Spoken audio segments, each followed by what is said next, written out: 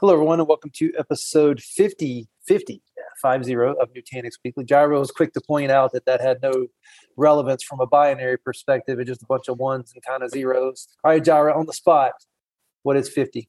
What's the binary for it?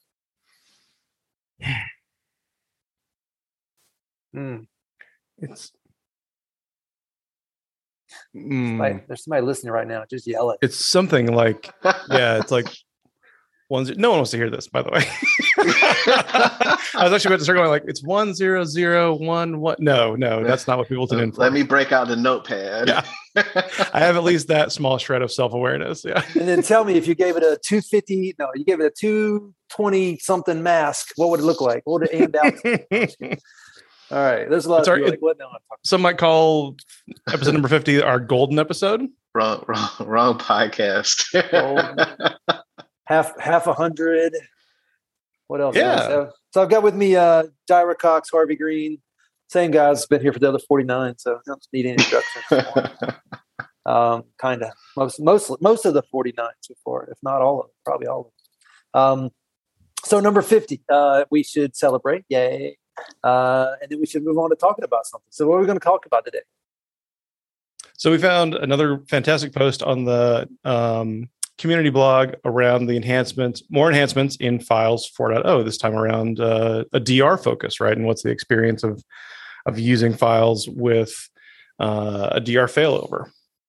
So I just left a lunch. I'm in Chicago, and I just left a lunch, and the customer was awesome, really nice guy. He just invested in infrastructure with Dell Vertex, or not Vertex, that's the old stuff. Dell VxRail, and he could see my face when he told me. I'm like, oh, well, it's not our blueprint, but we can make it work. Thank you. And when I say that, I can easily point to Files being a great reason why the Nutanix platform, AOS, Acropolis operating system on whatever your hypervisor is, in this case, AHV would be ours, just really makes for a great platform. And the number one complaint of his current user population is slow logins. So you can see my face. I wasn't overly excited about him having new gear that wasn't the gear I would want him to have, but he had something new, and we'll make it work for sure. It just wouldn't be ideal. So the podcast today, we're going to cover the blog by Mike McGee, as Gyro was talking about, Nutanix Files 4.0, new features, smart DR enhancements. Harvey, why does this matter? Well, it only matters to those of us who thinks DR is important. Which hopefully is all of us.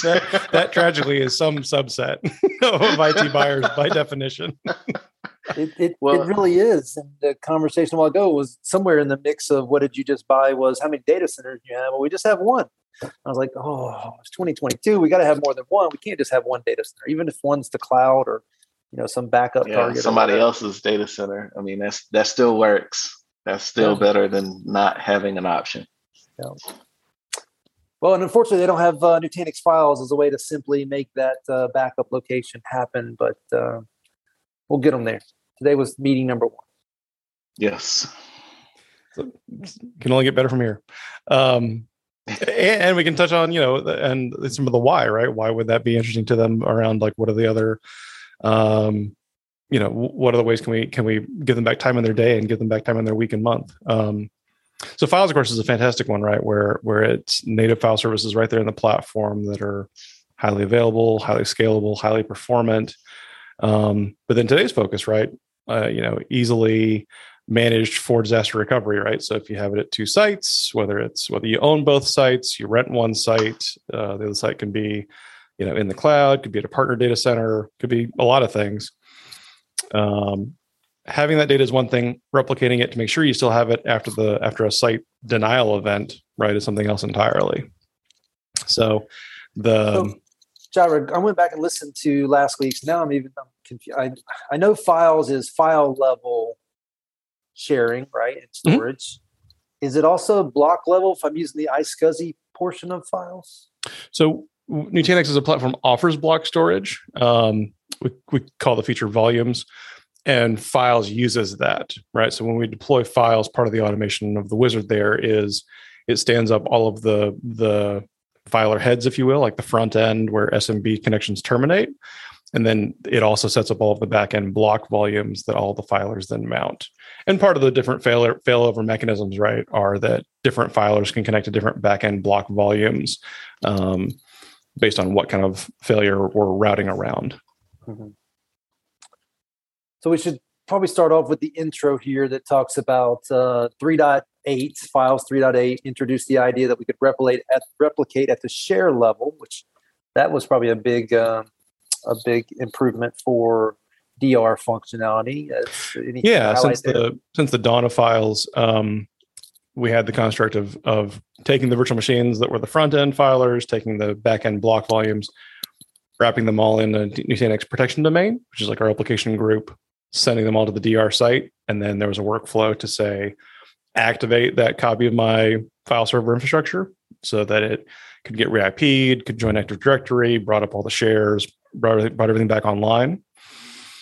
And it did all that for you in an automated fashion, but you can imagine that was a fair amount of steps that it had to run through. So 3.8 brought in what is branded as Smart DR, which is rather than replicate the whole thing at the infrastructure level, right, the backend block volumes and the VMs themselves, run both sides actually in parallel with Smart DR, so that they're already IP'd, already joined to Active Directory, and then just do share level replication, right? So when a user writes a file with, like in this case, like a 1 minute granularity, replicate that whole share contents over to the other file server, right? So that you're simply activating that share and marking the DR copy as writable is really the main activity for a DR failover.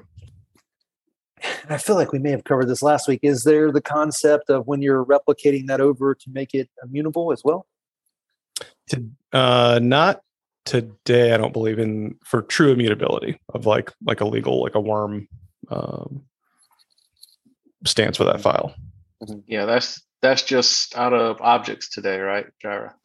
Today that would be in objects, and part of that would be because when would users expect that, right? Usually that would be like with a backup or an archive type of data set, right? I can think of a number of customers in multiple previous careers that I've had where if like SMB level data could be marked as immutable and like can't be deleted for 7 years, we would have had a very interesting conversation around capacity and forecasting, right? Like, what do you mean I can't delete my, I don't know, personal music library? It's usually the tired old joke. Oh, yeah, that reminds me. I have a story for that where a guy came to my desk one day. I was a support admin and yelled at me about something and told me I'm an electrical engineer, I'm a lawyer, blah blah blah, and I'm smart enough, I can do whatever I want. And he knows what 50 is in binary. Yeah, I don't know. But then a couple of days later, I'm like, why are my backups so big? And then I found his porn stash. So I didn't hesitate to mention it. You got some faster backups, sounds like. Yeah. Let's see. What were we talking about? Right. Well, yeah, right. There you go. How you pivot off that, Jira? Go ahead. Let's see it. So scalability. Okay. So my comment about immutability does not make sense in the share files conversation, but from a backup perspective and objects, that's where it comes in, and Nutanix has it covered there, right? Totally. All right. So in this blog by Mike McGee, he really calls out two things. The first, as files, Smart DR has gotten better. Number one, scalability. Jira, what's Nutanix really highlighting as an improvement in the scalability as it relates to files and the DR? DR. So a major enhancement here to Smart DR itself, raising the limit of what used to be 25 shares that could be protected with Smart DR, now up to 100. So the first 25 can do the 1 minute replication intervals, and then the next 75 or from 26 up to 100 can do 10-minute intervals, right? So still very, very rapid protection for the data that you write to those shares. So is this intended to be like application level replication of the file? So that if you're using an application, a client server app, the server piece is accessing those files for some reason and it's real time, or we expect those server apps to be, hitting the same file share. It's just the replication's happening in case you needed the redundancy. I think it's fair to say it's it depends on the application, right? And where does the business expect to solve the problem, right? If it's an app that we control, that we write, that we need, like a zero tolerance for, then of course we can simply write to two shares, one at site A, one at site B, and we control all of that. If it's an app that maybe we purchase, we buy, we only, we just stand it up, we don't control a lot of it at the code level, then we have to protect it at the infrastructure level. And so it writes to share at site A, and we replicate that share over to site B, right? In this case, we can mark it as a high priority share, one of the first 25 there that can do a 1 minute replication interval. Mm-hmm. So are you saying the ability to write real time is within Nutanix or within the application itself that you're working with? If we needed like true synchronous, right, then I would write that at the application level, right, to say, send out, parallel writes to share A and share B and wait for both to respond back before I, at the application level, proceed with my next transaction, right? If that was a requirement.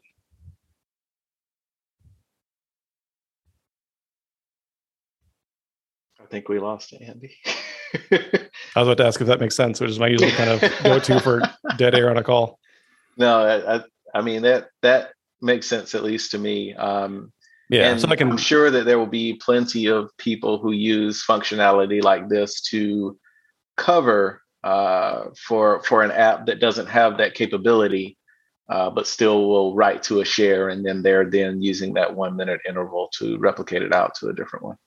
Yeah, right. We can offer the business still dramatic data protection for the shared data as it gets written, and we can also protect a lot more shares. 4x the limit of shares that we had before. So like our precious like IT installs shared directory, right, or IT ISOs. Important data, but doesn't change quite as fast, right? Put that in that totally important. It's like it's totally important, 100%. But we put it in that 10-minute interval window. It's the one that we use, maybe once every couple months, but we need it when we need it, right? 100%. So then the second enhancement here that Mike highlights right on this blog post is around self-service restore functionality. So self-service restore in the context of files, right, refers to the ability for like a certain file share, like say the accounting share or the IT installer data share for like our distribution point for installers, for an end user to sort of go back in time and say, oops, I deleted my Excel file or a text file or whatever we deleted, and self-service restore that, right? Usually through Windows, that means like the Windows previous version tab in Windows Explorer, or like a .snapshot directory on Linux. But that ability to say, what was here like an hour ago or 2 hours ago, and pull that data back without even having to go bug anybody in IT or log a ticket. So like it says, self-service restore of data.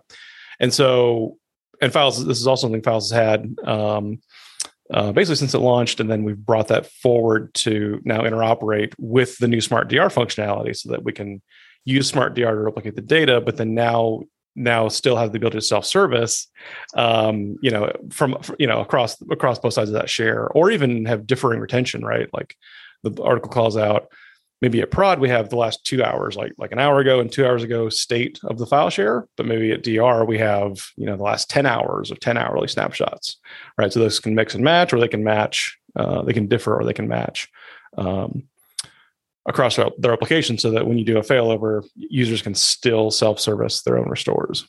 Right. And I mean, that's a very, very important technology. I've always been, I don't know, kind of on the fence as to whether or not you always want that to be out for people no matter what, because when you give them the undo button, they'll press it, which is great. But when they go, 5, 6 revisions, and then they want to undo, and then they're undoing something else they shouldn't undo. It's just a tangled web we weave sometimes. No, that's fair. Yeah, it's there's some power to it, right? Which means you can use it well or use it badly. Are you guys talking about Microsoft's shadow snapshots again? We're just talking about that power as a whole, to be able as a user to go back to the way that it was before. I don't know. I guess sometimes that can be a training issue where you train them that they have the power, but you don't necessarily train them that power has both limits and consequences sometimes. So did you guys ever implement this back in the Microsoft days when they made that available in the file system? Yeah. You did? Got the scars to prove it. Yeah. I don't remember if I ever actually had it run, live or not. But I guess in this case, and I'm sorry I disappeared for a minute. I'm at a hotel and I got disconnected. What we're talking about here is the ability to self-service your request. Yeah. Yep. Yeah. Restore the contents of a file share, or like even a directory or single file back to an earlier point in time, right? To like recover from like a unintentional deletion or overwrite or a bad save. So I'm bad because as you're talking about that, you've talked about restoring the folder or restoring the share, and I'm like, ugh. I'm fine with them restoring a file, right? They go to store again, not necessarily you're teaching them to have the power, but sometimes you forget to teach them it has consequences if they're restoring an entire share or an entire folder. We're crossing the line of like technology problem into like human problem, right? And those interact a lot. When I think back to my days as the IT guy, or you have those handful of favorite users, right? That are like your sort of like trusted folks in a department. Maybe you teach them about how to do this, right? Because it's something you can control and configure. You can enable it at a share per share level, right? So maybe it's not for all shares, and of course, blah blah blah, RBAC and least possible privilege, and users should only see files that they absolutely have to see to do their job, right? Hello ransomware and limitation of blast radius there, but in general, it's something. At least if I was a technology evaluator, I'd want to see that the capability existed in the software. Where I chose to use it can be very, very tactical, right? So I think you're totally right there, Harvey.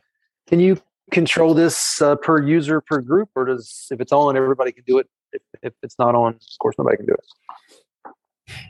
I know that turning it on or off is a per share level.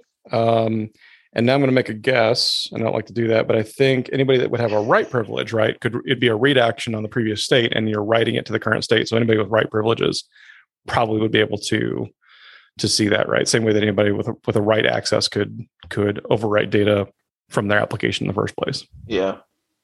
Yep. Have to have a certain level of trust that things will happen the way they're supposed to.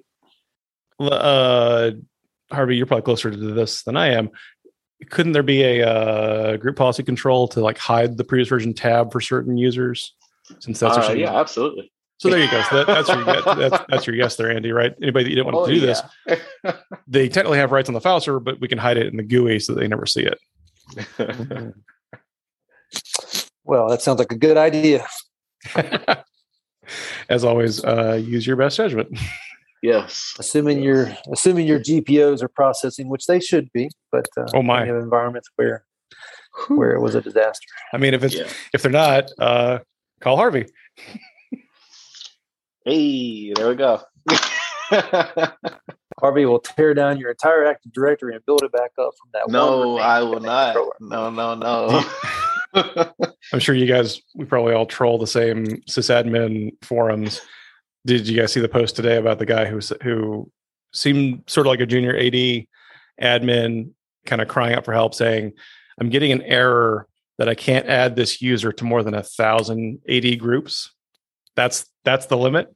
Yeah, and it's wow to that, and good for you for thinking that I could read a post that happened today.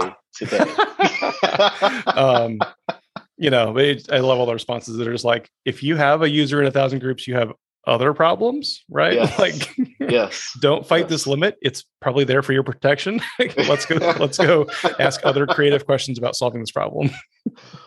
Poor guy had an honest question. He probably got flamed. I mean, it's part of the maturation process of a sysadmin. It is. Yes. Well, he probably inherited that. Yes. That is also true. Yeah. But also part of the maturation process of a sysadmin. Yes, that is true too. If you're that far in and you're having that, I still think it's right to let's look at fixing the other problem. I still get to say call Harvey. So I may have told this story before, but when I was at Microsoft doing AD support, I remember the guy calling in. His domain controllers were SpongeBob and Sandy and Patrick, and he's talking to me as if I'm supposed to know what he's talking about. I had no idea. This is early on, and I didn't keep up with Nickelodeon at the time. I didn't quite get it at the time because my kids were young. I'm like, I should know this. He goes, no, it's for adults. I'm like, it's a cartoon for adults. I'm like, yeah. It's like, oh, okay, all right. That was a long time ago. All right. Well, Harvey, is there anything else about Nutanix and its ability to replicate and provide DR snapshots that you would like to also call out, or are we done here? I think we're done here. I guess I'll throw out, since you threw the torch to me, that we have our next iteration of the Nutanix workshop, AOS and AHV, that takes place this Friday, whatever date that is. Let me look. Friday at 1 p.m. We've got a later start so that we can integrate more of our West Coast customers who don't necessarily want to get up at 6 or 7 in the morning. That'll be the 22nd, April 22nd, 1 p.m. Eastern, Awesome. 10 a.m. Western. Having good success teaching people, enabling people to that. Jairo, anything about files specifically on this part of the conversation you'd want to bring up? This covers it for me. Anybody can take a test drive of this, of course, in the test drive environment, or also try it on your existing clusters as well. So it's a one-click deployment from your existing Prism dashboard to say deploy files, kick the tires on it. Harvey, for Friday, is there anywhere people need to go to register for that? Will they maybe find a link in show notes? Yes, that is on the Xentegra.com page. You can go there to sign up for it. We'll stick a link when we post this out as well. We will. Good deal. We will. Xentegra.com. That's where you go for that. Because I appreciate it. Jairo, let me do this to you. Any interesting customers out there that, without calling them out by name, that you see using files in such a way that's unique from others? All over the place.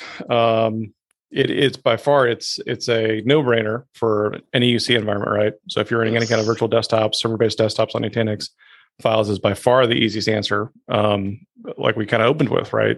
Customers suffering from long login times.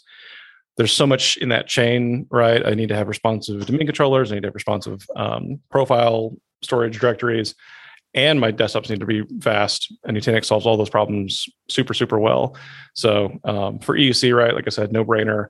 But then also, general purpose, GenPop file shares, right? My departmental shares, my end user private directories, all a slam dunk use case for that. But then also even scaling out to like backups and stuff. So if I need just SMB based or NFS based backup targets, that's also easy as well. The cool thing about a software defined solution is it can run on any kind of hardware that we need it to, right? So if it's tiny all flash nodes burning VDI, that's fine. Those profiles probably aren't very large anyway. If it's backup nodes and that's slow and fast and I want cheap and deep, that's fine. Software runs great on hybrid nodes, right? That are mostly made up of like HDD based spinning disk storage as well. Cool. Yeah. Very fungible, very flexible, and also great for specific workloads like the VDI profile, FSLogix world, which, believe it or not, still the number one complaint we hear when we walk into a new client is slow logins. Yes. There are tools to fix that. Yeah. Can't what is it? Can't improve what you don't measure. So yes, that's very true. Got to start somewhere. A lot of them quit measuring. They just assume it's going to be slow, and it doesn't tolerate. Have to be. And they're loading. That would be like the flip side, right? Things you tolerate don't get better on their own. Well, users just stop. I think users just stop complaining. That's a lot of what happens. Yeah. I mean, if you are used to, I log in, I go get coffee, I come back, and everything's up, and that takes 5 minutes, then you go log in, it's in 30 seconds, but you still go get your coffee and come back to user. That's still the same.